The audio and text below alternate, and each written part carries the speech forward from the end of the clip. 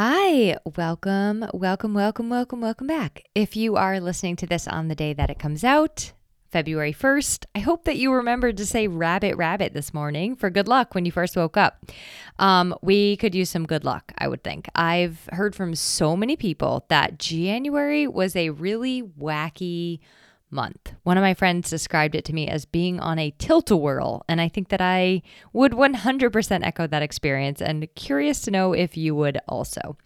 I woke up one morning in January, I think it was like a Friday, and I remember thinking to myself, like, what on earth day is it? This was happening all month long, and I know that we just had 2020 and 2021 where it was like normal to feel that way, but hello, we are now in 2023. This should not be happening anymore. It doesn't matter if it shouldn't be happening. I still felt that the entire month of January, and realistically, this kind of started in the end of September for me personally. It was a little bit of like Twilight Zone, it was Twilight Zone-y.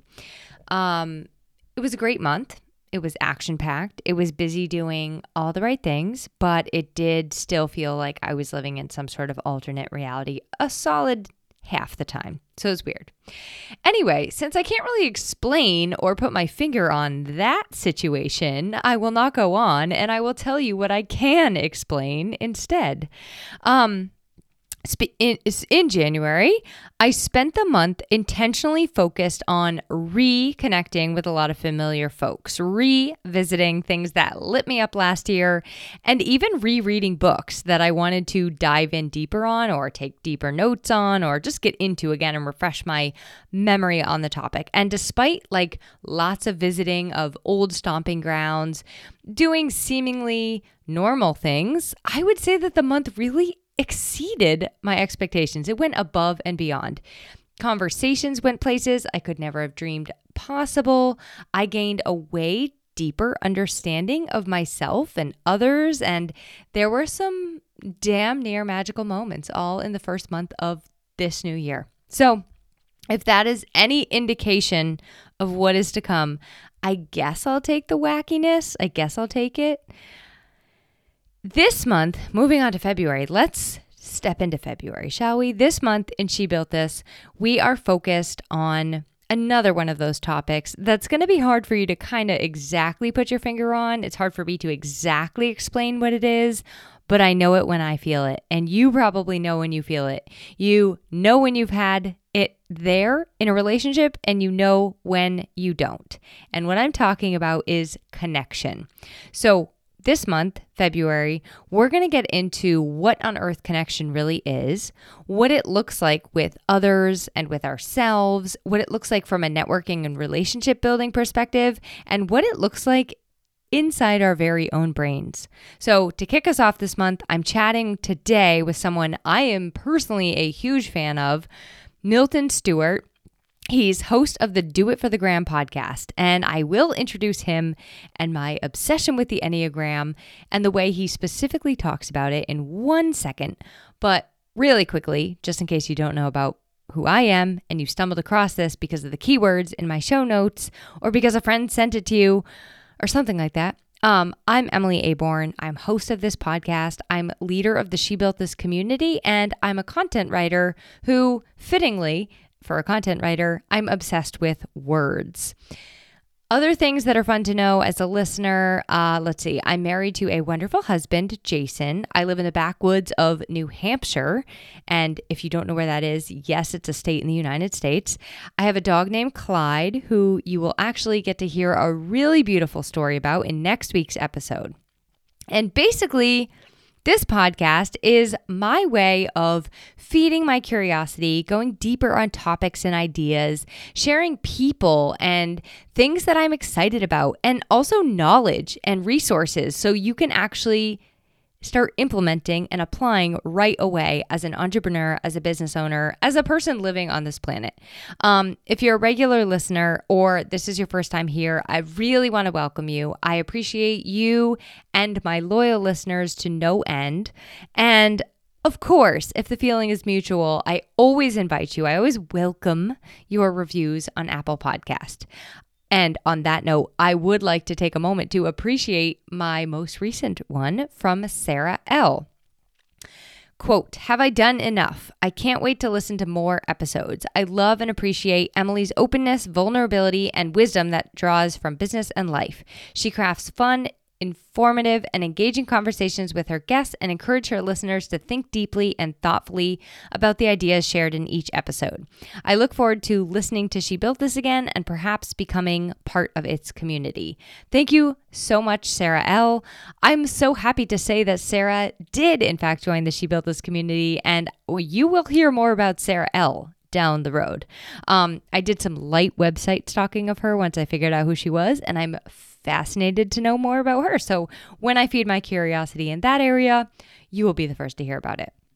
Speaking of being fascinated and wanting to know more, I have always been interested in this ever elusive concept of personality. My parents used to have this book called The Personality Tree when I was growing up, and it was essentially a guide to, quote, who you were through the lens of one of these 4 personality types. The 4 were melancholy, sanguine, choleric, and phlegmatic. And hopefully I said all of those right. When I was a kid, I actually ended up reading the book like several times. And then after reading it a couple of times through, I decided, you know what? I don't think I have a personality because according to this book, I did not fit into any one of those 4 categories. And worse, what everyone told me they saw, which was the sanguine, it actually wasn't the full picture because I experienced a lot of the things that the other 4 personality types in that book do too. I think, if you are a woman, you can probably identify with being a little melancholy at least once a month, if you know what I'm saying. But there were other factors too. So my interest in personality started when I was really young, and it continued throughout my life. And in college, sociology, psychology, anthropology, those were like some of my absolute favorite classes. Just anything that taught us more about who we were as individuals, and then also how we fit into society as a whole and how those different individuals interacted with each other and what could go well and what could go not so well. So fast forwarding almost 20 years, my interest in personality has continued, and I've become interested in learning about Kolbe, the Enneagram, Myers-Briggs, human design, the tests that they give you before they assign you a role in a company, and just really any personality or self-assessment test that I could get my hands on. This said, it took me a really long time to learn about the Enneagram and discover it. I think I learned about it in 2019 because someone told me their type, and I was like, alrighty then, please remind me to avoid that type, which is another story for another day. But I didn't pay it much mind after that until I met Christina Granahan in the She Built This group. She is a friend of mine, an Enneagram coach, and she's been on the show and will be back on soon. I know that's a spoiler alert, but stay tuned.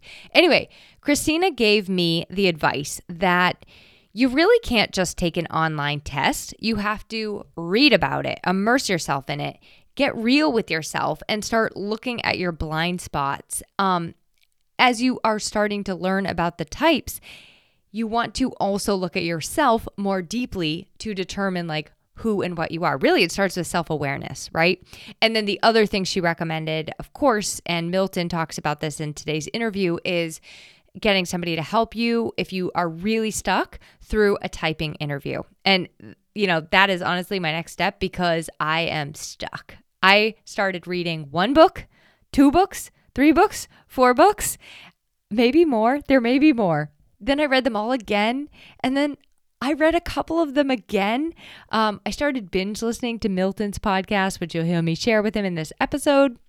And I've also listened to a bunch of other Enneagram podcasts as well. And I've thought about this so many times. I do not really have a good explanation as to why I am so obsessed with it, except that I absolutely love learning about what makes us all tick and what makes me tick. And the very best part of the Enneagram, I think, is it's not like a classic personality test. It's not like, okay, here's your personality, now go keep doing the thing. It really shows you your blind spots, your trouble areas, where you where you grow and also where you tend towards when you feel stressed. And then it gives you the path forward, like an actual way to work on yourself. And I love that. So it's like a true growth tool. And here's the other thing is how you approach the process of discovering what you are is also through the lens of what you are. So that's another reason why I'm kind of trying to look at like, okay, why am I so obsessed with this? Like, what is motivating me to read and research and understand this so much? And that's fascinating in and of itself, right? But I love it because it shows you things that you do to either disconnect from others or connect with others, and also like how and why you seek out the specific connections that you do. So most valuably, this past month in January, it's really helped me to connect, I think, to my inner world, my brain, my heart, my gut, and just understand myself a little bit more deeply.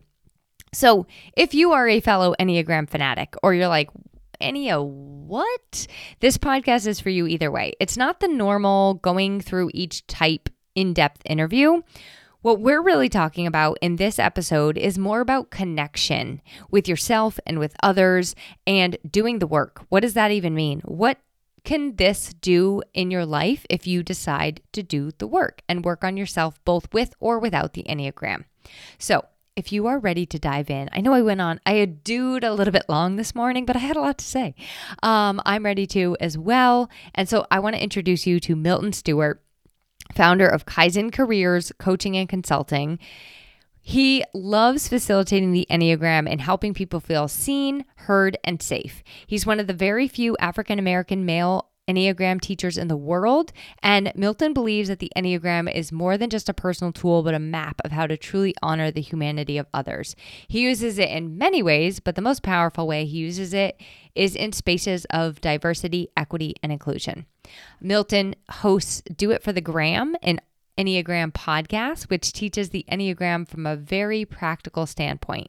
And I will be making sure that his full bio, all the links to connect with him both through his website and on Instagram and on his podcast, and all the resources we mentioned in today's episode are at the link in the show notes. All I hope for you today is that you come at this from a place of openness and that you learn something new, hear something new, or maybe it's said in a different way and it just kind of sheds some light on you, light for you, or gives you some newfound clarity. And of course, I want you to enjoy. I hope that you love this conversation with Milton as much as I did. Welcome to the She Built This podcast, where we are sharing the stories of professionals and entrepreneurs who are on a mission to create the new norm by following their dreams and making them a reality. I'm your host, Emily Aborn, and together we are inspiring, growing, and giving you the tools you need to bring ideas to life so you can build whatever this means for you.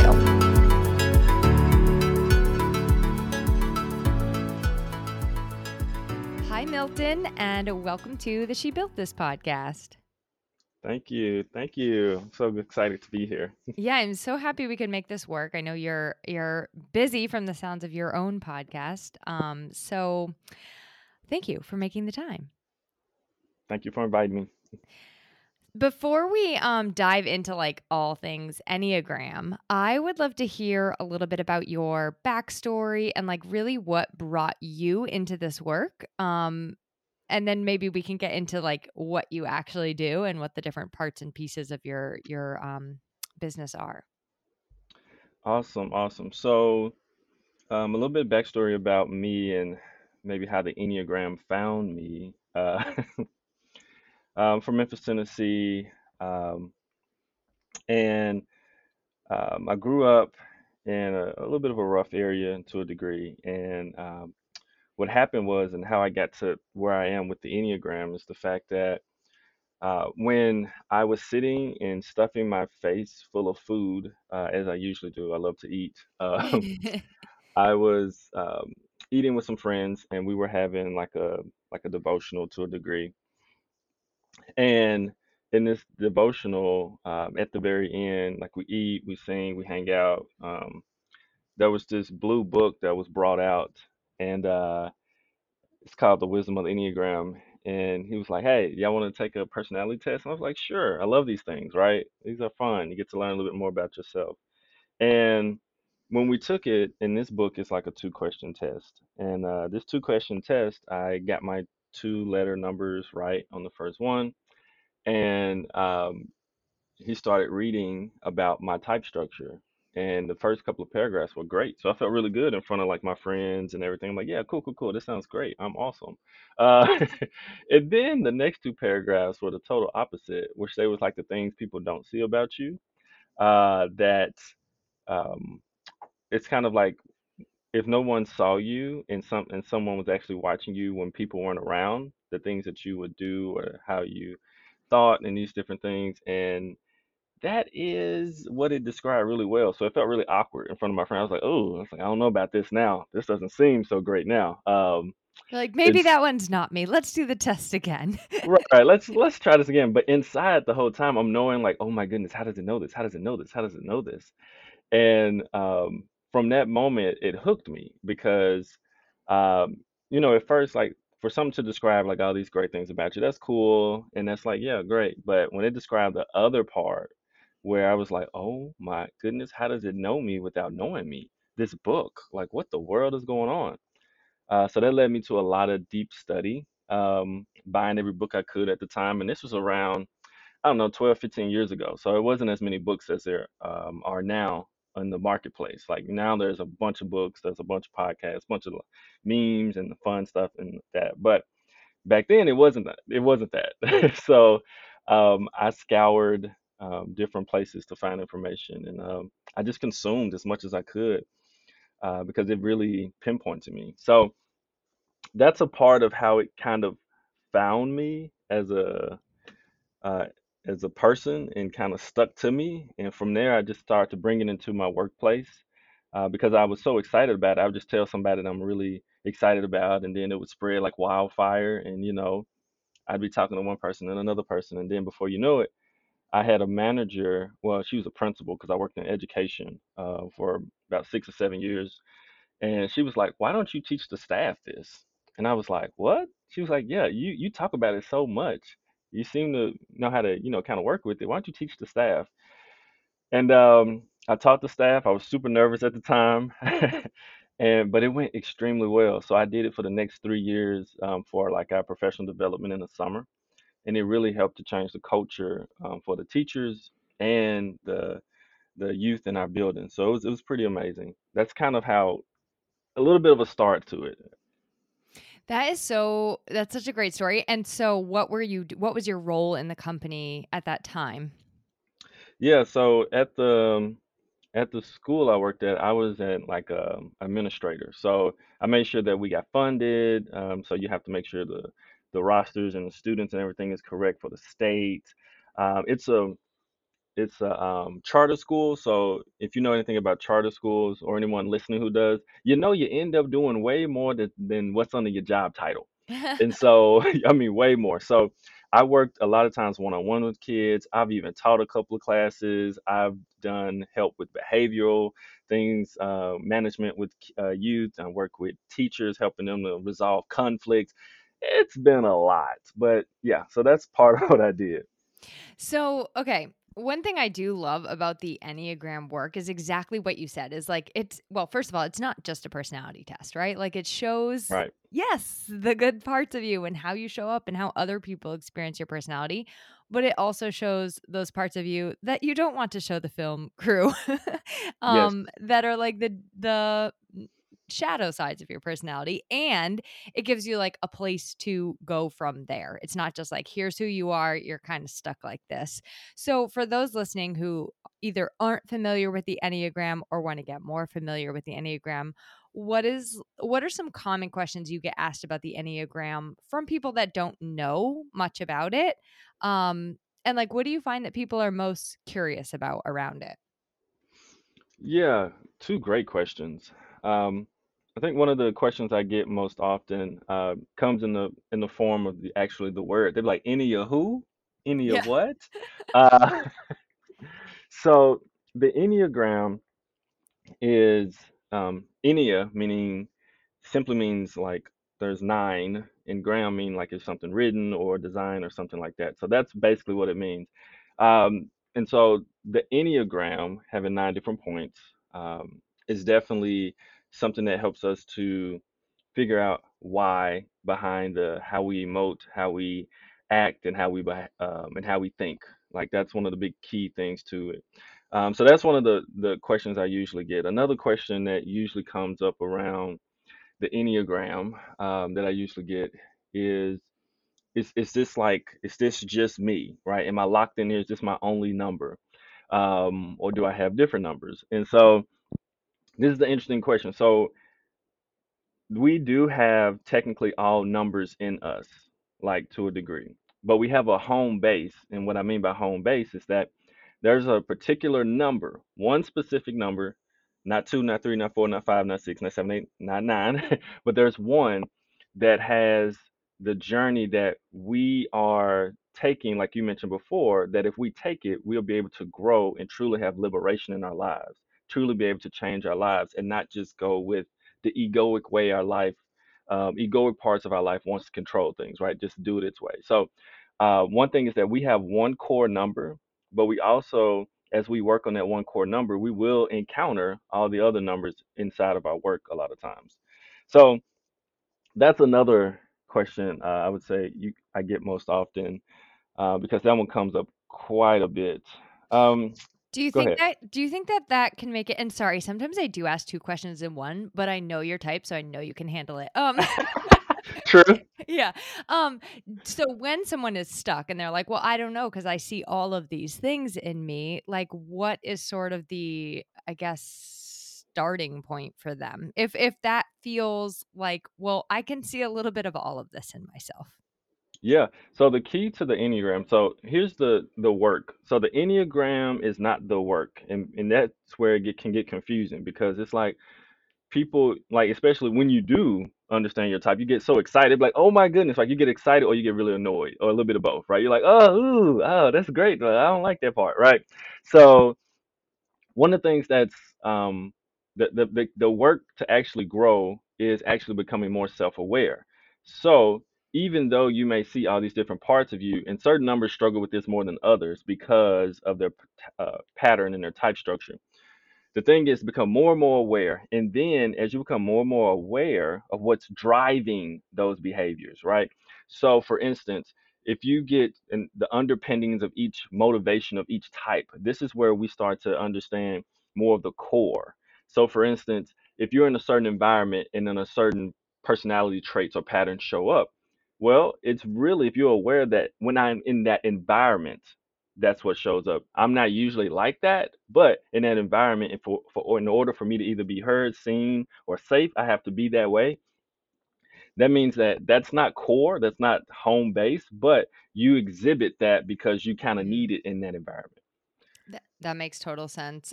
Do you wanna do you mind if we go over, like, the I guess what you would say the motivations are of each type and, like, kind of give like a really basic in a nutshell overview of them. I know that we could like this could be a 6 hour or 7 hour and this could be an eternal A podcast if seminar. yeah.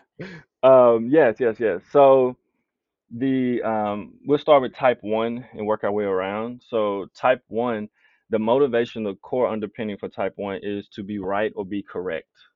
This is one of the things that comes from it. Like they really want to be right or correct, and I'm talking from a core standpoint.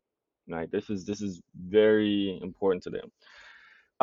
As we move on to the type two, the core is wanting to be liked or loved. And so this is what produces their specific behaviors, right? They're really trying to be liked or loved by people around them or people they want to like or love them. So it's that's why they turn into people called the helper or the giver. Threes, they want to be approved of.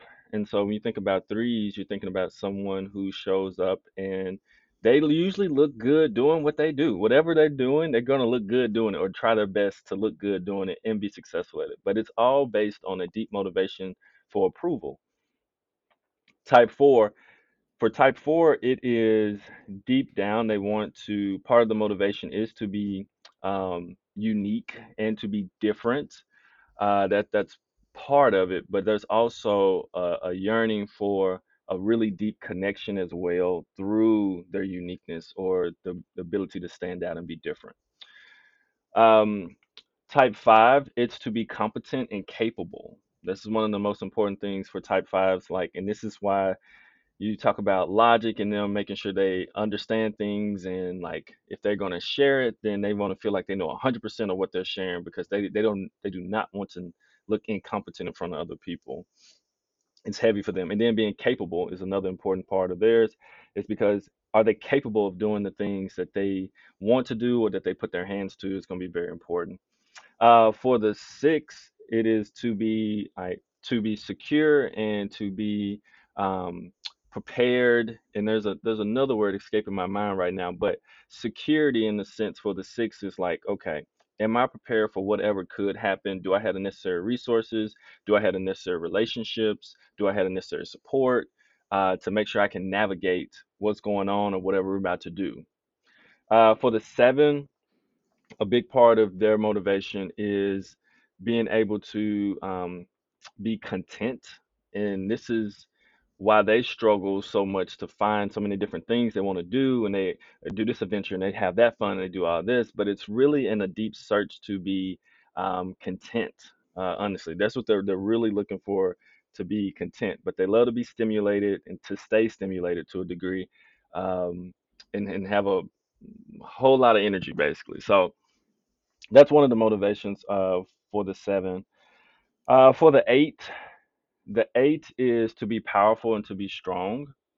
Um, One of the biggest things for the type 8 is they want to show up in a way that people can see them as powerful and strong, because they want to defend and they want to protect. That's one of the biggest things. They naturally want to defend a cause, a community, a person, themselves, and they want to protect them as well. So that's why they show up there too. Seven, I forgot one more thing. One of their motivations is freedom, is to be free, to be able to operate as they want as well. Um, Going back along our Enneagram structure, type 9. So type 9s, one of the deep motivations for type 9 is to be harmonious and peaceful, to have that internally and externally. And that's what drives a lot of their behaviors, to either avoid conflict and sometimes even address it head on. But it also doesn't feel good when they have to deal with things that are not harmonious or that cause a lot of conflict for them. Now, how do you really say to yourself, okay, this is my motivating force? Because when I look at this, and I'm just going to use myself as an example, I'm still in this journey of like trying to figure out kind of exactly what type I am. And Awesome. I would say I sort of bounce between like 6 and 9. Like I'm like, Oh, yeah. I could go either way. Like, Oh, yeah. okay, so how do I really know what is motivating me? Because I can talk you into either one. Like, Well, I'll tell you this. I don't think you could talk me into it because I catch certain things, but most people you could. So um, I would say this. Here's where that piece where I talked about before, the self-awareness piece comes in, a little bit more. Really observing yourself. So the six and the nine specifically, or if anyone's stuck between types, now that you're saying that, okay, the motivation piece does take a little while to kind of look at sometimes, right? But since you know that there's specifically two, now we can kind of push away the other numbers. So now we can start looking at what's the difference between those two numbers. And then we can start to work with what's going on here. So now I would say, just for a person who is like new to the Enneagram or kind of know a little bit about it, I would say once you've kind of said, okay, well, these two or these three, kind of push the rest away and then start to look at some of the characteristics of those specific ones and see if they operate on a consistent pattern within mm, you, right? That's how I would start to do it. Now, the best way I would recommend for people who have the ability to do this, I would recommend you contact an Enneagram coach who's able to do a typing interview, so you can really help tease those things out. Because here's the gift of someone who does typing interviews. If they're good at what they do, like, it's not just the words that you say or the answers that you give to the questions or when they ask, but it's how you answer them. It's how long you spend on certain ones. There's certain ways that each type talks about certain things that, like, a trained good teacher or a coach can pick up on. You just start to pick up on. You're like, oh yeah, I can see that. Mm-hmm. Mm-hmm. And it's a beautiful process. because it's like you got all of that from my simple answers. Like, yep, sure did, and you feel seen and you feel heard, and which is like huge. So that's how I would do it. Yeah. Yeah, so that's great advice. And I know that you're going to share some, like, I know that you have some resources as to who can do those kind of interviews. So, another question on that is like, if people say, well, I do want to do that, but I also want to start with a book or hmm or a podcast to kind of like hear about all of the types for myself, where do you suggest they start with a book or a podcast or maybe a test that you recommend? Because I know that a lot of tests out there, again, I can make it so that I can get any answer on any of those tests. Like, I promise you, I am every Myers-Briggs type because I'm like, I can make it say whatever I want. So where can people really start, like, listening or taking a accurate test or, reading a book for themselves? Great question. So, podcast, I would say definitely start with my podcast because I'm I super agree. practical. My podcast is called Do It for the Gram and Enneagram Podcast, and I keep it practical. I keep it simple. I really try to make it relatable. And when I was making the very first episodes, go to the very beginning, by the way, because I have like 100 episodes. But if you're listening and you want to say, I want to listen about the different types, go to the very beginning episodes and really check out the intro to all the different types. It'll give you a good um, some good information on it, and I really try to embody in the first couple of episodes the type structure in me, but I also really thought about people I know in those structures who may the challenges of our type and struggle with them. So I really tried to invoke that on those episodes, which I think is important. Um, and then as far as a book, if we're looking at just general Enneagram information, and Enneagram is so broad and so deep, but I would recommend the Complete Enneagram by Beatrice Chestnut, and I say that because it's going to have a particular topic in it called um, subtypes. We don't want to get into that too much on this episode, but subtypes are a breakdown of each number. So there's nine types, but each nine type has like three different variations of how it shows up. And so each number has a specific variation of it that the internal underpinning of it is the same as the others, but as the other variations in its number, but they show up differently in public. And so for those specific people, that's going to be important for them to know because they're going to be like, well, this goes with me, but I don't show up like that. And that's specifically because of your specific subtype. So I would recommend The Complete Enneagram by Beatrice Chestnut. It's a kind of a thickish book, but it's actually pretty doggone good to being specific. It's fantastic. That and The Wisdom of the Enneagram, I've read both of them like 5 times each. So, Awesome. so one thing I love that you do on your podcast is you bring on guests of, or sorry, you speak to each specific subtype like in its own episode. And I think that's super, super helpful because it does help you say, well, why do I feel like this type, but I actually show up like this? And Right. it doesn't always coincide. So I love that you do that. And I think that I would highly recommend your podcast also. I've like definitely binged almost every single one of your episodes. So Oh, thank you. yeah. Yeah. So I'll make sure there's a link to those. So let's talk about like why would somebody want to do this? Like what is the real power of the Enneagram in somebody's life? And how do you think it can like maybe for the entrepreneurs listening, like how can it really help to get them to the next level in their life or in their business? I am so like when you asked that question, I got so energized because it's so many ways that it helps us in our lives. And so I'll give a personal example, but share that into how it helps, anybody and everybody. So one of the biggest things it catches us on is it catches us in these patterns that are unhelpful to us being able to choose what we want to do in our lives. So when I talk about that, I mean like your purpose, your meaning, even things you just want to do. So our ego patterns, aka our personality types, they're trying to get something specific, but they aren't able to reach it because it's all stuck in ego, it's stuck in reaction. So the Enneagram helps us to pause, be aware of that pattern that's been going on over and over again, and then disrupt it or interrupt the pattern and then choose what we want to do. It's like if you're thinking about any relationship that you're in, think about entrepreneurs, any relationship, your business relationships, your friendships, there are certain patterns that you can get stuck in relationally that are not necessarily healthy for you. But you just find yourself, you keep doing it. And then it's like, why do I keep doing this? Well, the Enneagram helps to make it more clear of like, oh, that's why I've been searching for this and my ego reacts this way, but I actually want to do this because that would be better for me. So that's one huge thing. As an entrepreneur, like, so I'm a type 7, so I can be all over the place, as you know. I have a bunch of energy and I can be all over the place. But and the tricky part about that is that like I can, if I didn't understand my pattern of being that way, like I could start something real quick and not finish it.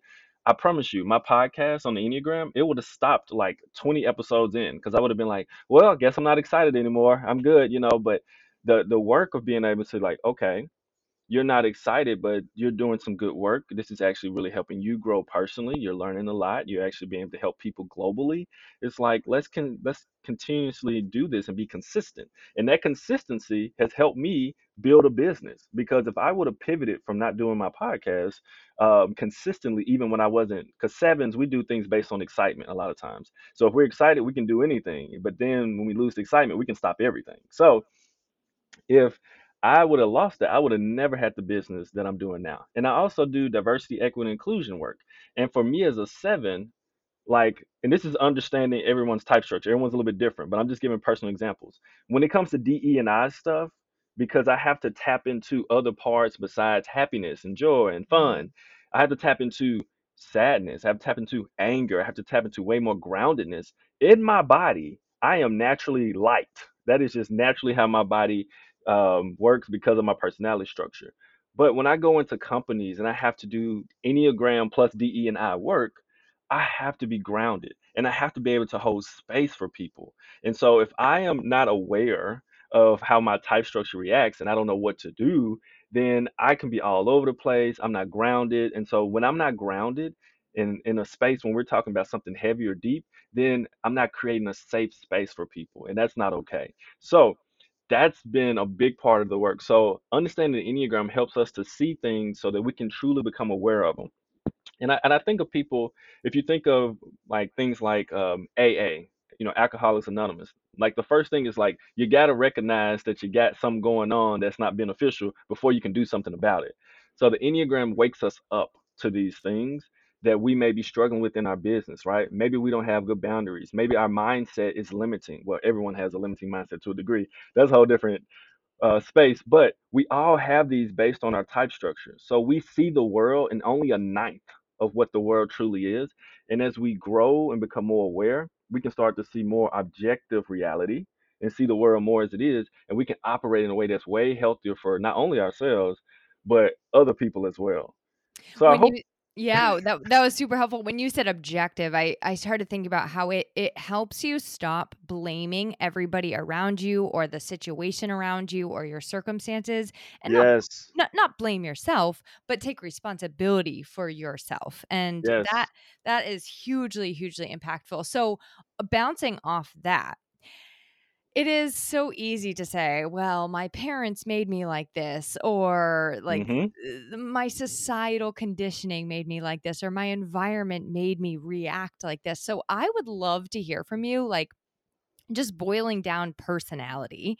What is DNA versus uh society, and like what, like nature nurture, that kind of thing? Like Hmm. what does the Enneagram say about nature versus nurture? Well, that's a great one. It's and there's no really verses in it. It is and both. There are things that are born with us that come with a package of certain things because of where we came from, our culture, our parents. There's certain things that we do pick up on. Like it's just certain things that we pick up on.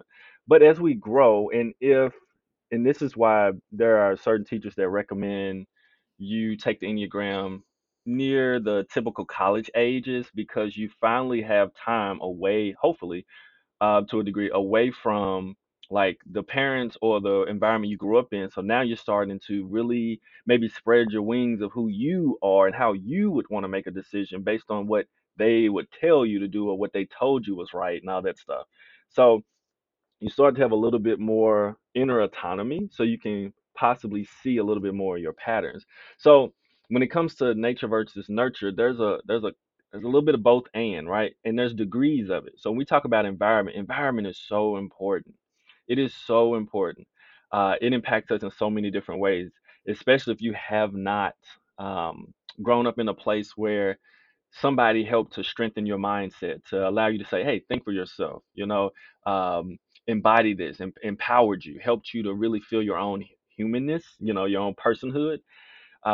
If you don't have that and the community affects you in such a strong way, sometimes people have underdeveloped personalities. And when I work with those Mm, individuals, they have to develop it first. Like I have to help them to train them to help develop it first so they can truly see it. And then we can truly work on it, right? Because it's still operating.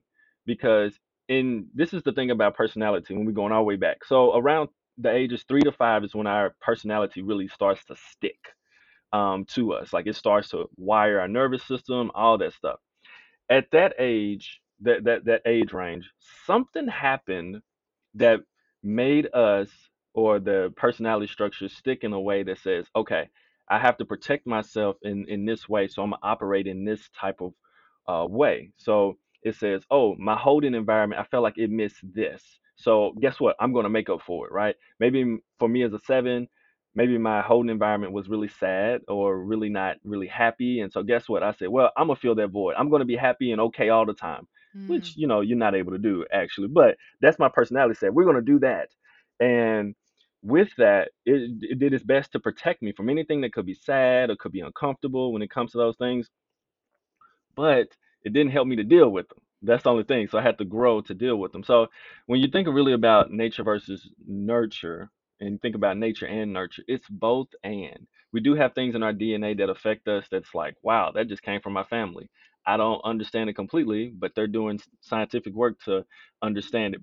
But many of the things that we do, we have power over them. And I love how you worded it. You were saying that, like, we can't just go around our whole lives blaming everyone else and everything else and saying this and that and this is just me. And that's one of the things I'd be like, ooh, that's not just you. You're so much more dynamic than that. Oh my goodness, don't box yourself in. Um, that's one of the biggest things. So I say that just to sum it up is that like it is both, but overall, like we have a capacity to be more dynamic than we could ever possibly imagine.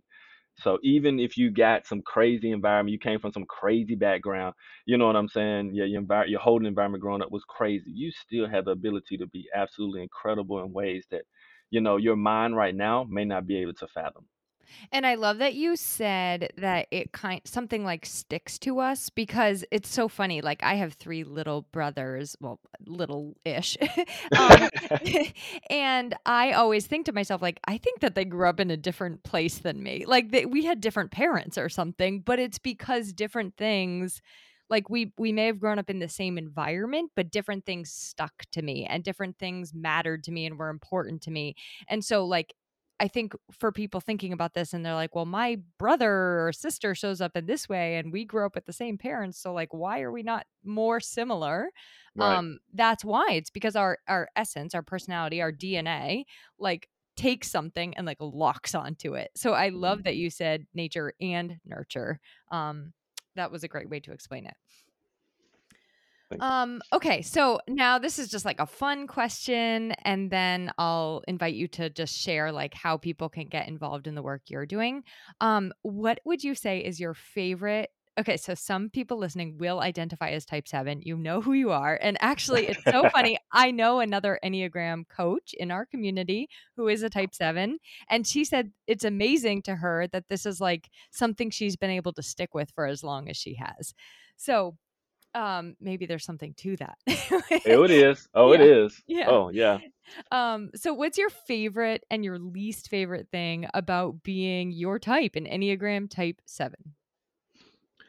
Um, I would say my favorite thing. is that it's two things. I'm gonna pick two things just because I'm a seven. One is my enthusiasm. I absolutely love to be able to use my enthusiasm, not just for myself, but to be able to raise the energy in a room, be able to make people smile and laugh, and be able to use it in a way that engages people and makes them feel safer. I think that's one thing we don't really think about is, but enthusiasm, healthy enthusiasm, let me say that, it actually makes the space feel safer. And I love that I have that ability in me just naturally. The other thing I love about being a seven is the ideation, like the ability to have ideas, like these crazy, amazing ideas and how my brain works, even though it's hard to explain to people sometimes what's happening in my head and they may get lost and I may explain it like not very cohesively or in in a way that they're like, oh, okay, that makes sense. At times, I love it though. At the same time, it's such a gift because my brain just connects and synthesizes information in such a fascinating way. Now, the thing that is also the struggle is the flip side of the coin of how my brain works is if I'm not grounded, if I'm not doing my, like I say, if I go for a period and don't do my inner work, I become very scattered mentally, and I spread myself very thin. And this is real work for me. Oh my goodness. And so I get scattered because I get so excited about an idea, and I just go, "Ooh, I'm gonna go do this." And so I get distracted from really focusing and honing in and completing things that I've already started. So Hmm. that's a, that's a struggle. Um, And when y- you say inner work, like how would you, for all of us, define that? Great question. Great question. Thank you for that. Um, so when I say inner work, what I mean is we when we talk about being more self-aware. So the first thing is with self-awareness, it comes this ability to start to know what is happening in the moment. So introspection is kind of like I'm looking back at what happened or what I did. That doesn't give us the capacity to change it in the moment. Inner work, being more self aware, says, how can I be present to the moment? For example, like when I'm breathing, how can I be present to the breath that's actually happening in my body? If something triggers me, how can I know words happening in my body? What's the feeling? Is it heavy? Is it buzzy? Is it light? Does it make me sweat? Does it make me tingle? um what's happening, right? And did I get warmer, did I get colder? All these different things is like a present moment self-awareness, what's happening, because it's giving us information. And so when I'm able to see what's happening with my whole body, aka my heart, my wants, desires, emotions, my stomach, my gut, my feelings in my body, sensations, and what's happening logically, to be present in the moment, then that's when I can be self aware and do inner work, because now in the moment, I have the ability to choose what I want to do instead of just reacting at a type structure. So I know that's a little, maybe a little bit out there, but ways to do it is saying, hey, like conscious breathing, right? So noticing my breath throughout the day. It's one of the things that helps. If I take a pause before I react, say somebody did something that really like frustrated me, if I pause before I naturally react or say what I really want to do or something like that, I can say, okay, what do I want to choose that'll be most beneficial for me and the others in this moment? You know, and or qigong, any practice that brings you back to self-awareness is going to help you do the inner work, because it's going to help you move past things that are, I would say, ego traps inside of us, and so it keeps us in a pattern. I hope that helped, and I might need to break it down more. No, that was really helpful. And I think that's another place where a coach can help you, right? Because if you're, 100%. yeah, like if you're unable to see those things for yourself, they're, I mean, you hear it in your friends, right? You hear them say the same things all the time, like it is what it Hmm. is, or, or Yep. whatever they say on repeat. You're able to hear it in your friends, in your partner, in the people closest to you, and that's what a coach can do for you too. So, I guess on that note, um, share like different ways, if you don't mind, of how to work with you, and then we'll just share like how to find and connect with you online and like what you're up to right now. Awesome. So you can connect with me. I have a website. It's called kaizencareers.com. That's KaizenCareers.com. And that's my website. At the very top, it has consultation call here. And you can go up there. There's a other tab if you're looking to say, hey, I'm looking for a typing interview or a coach who can do a good typing interview for me. I have people that I've taught, that I've trained, that can really help with that. I'm also can do it too, but I have great people who are really good at doing it as well. That I can always help you find a great coach in that arena. Um, and you can also find me on Instagram at Do It For The Gram Podcast or Kaizen Careers. So those are some other links you can find me on, which I try to do my best to give helpful tips, hints, hacks, and other things to empower you through your day. Awesome. And I'll make sure that everything that we've talked about so far has a link for people. And again, like I just highly, highly recommend your podcast. So, and like, okay, let's inspire people with just giving them like, here's something you can start doing today in your own journey to self-awareness or to inner work, like maybe in addition to the breathing. Yeah. So in addition to breathing, because that's going to be the most important part, and people are going to be like, "What? That's why you need a coach, you need a trainer." But something else that you can really do to just help you, and I think I'll give two things. One is get an emotion wheel. If you've ever used an Ooh. emotion wheel before, I would say grab an emotion wheel. It is online. You can get one that's easy to find. And I would say jot down throughout the week or throughout the day, whatever's comfortable for you at this moment. Um, when you feel something and you don't know what it is, just jot it down. Just jot it down because it's so much information to unlock in these areas. And sometimes we don't know what we feel. I don't know about you, Emily, but like for me, there's times I have no clue what I'm feeling. Um, and so emotion wheel really helps me to say, ooh, let me hone down. What is this? And if I can write it down after a while, I can track it and kind of work with it. Something else that could really help people, that I would say just to kind of inspire or empower them is self-compassion. This is one of the things we struggle with so much in our society because our TVs and our social media can be crazy mean, and crazy cruel in different ways. So when I say self-compassion, really try to notice how you speak to yourself. It's shocking how, even for me, there's times, like, say, if I make a mistake or if I don't show up in the way I thought I should show up, I will say something really quick and crazy to myself that's mean. And I will have to go back and say, no, Milton, you're human. And so if when you notice anything about yourself or around yourself that you're being like mean, cruel, putting yourself down, I encourage you to find a way to immediately work on altering it and put a different message in you and say, hey, I'm human. I'm learning. I'm getting better. I'm going to work on it. Because if we can increase our self compassion, your self awareness, your inner work is going to increase multiple times because now you're not only doing things in the conscious mind, but you're helping train your unconscious mind to treat you with respect and love and to look for people who will do the same. I love that. I love the concept of training the unconscious mind to treat you with love and respect. So, really good tip. Thank you. And I wrote down emotion wheel too. So I'll make sure I'm not that people need a link, but just so that it's in the show notes. So, Awesome. thank you so much for your time and for sharing so openly and honestly and giving us like a really good starting point to start doing some of this work for ourselves. Thank you for inviting me on. I'm very, very honored to be on here. Thanks, Milton. To learn more about She Built This and to join our community and get involved for yourself, visit www.shebuiltthis.org.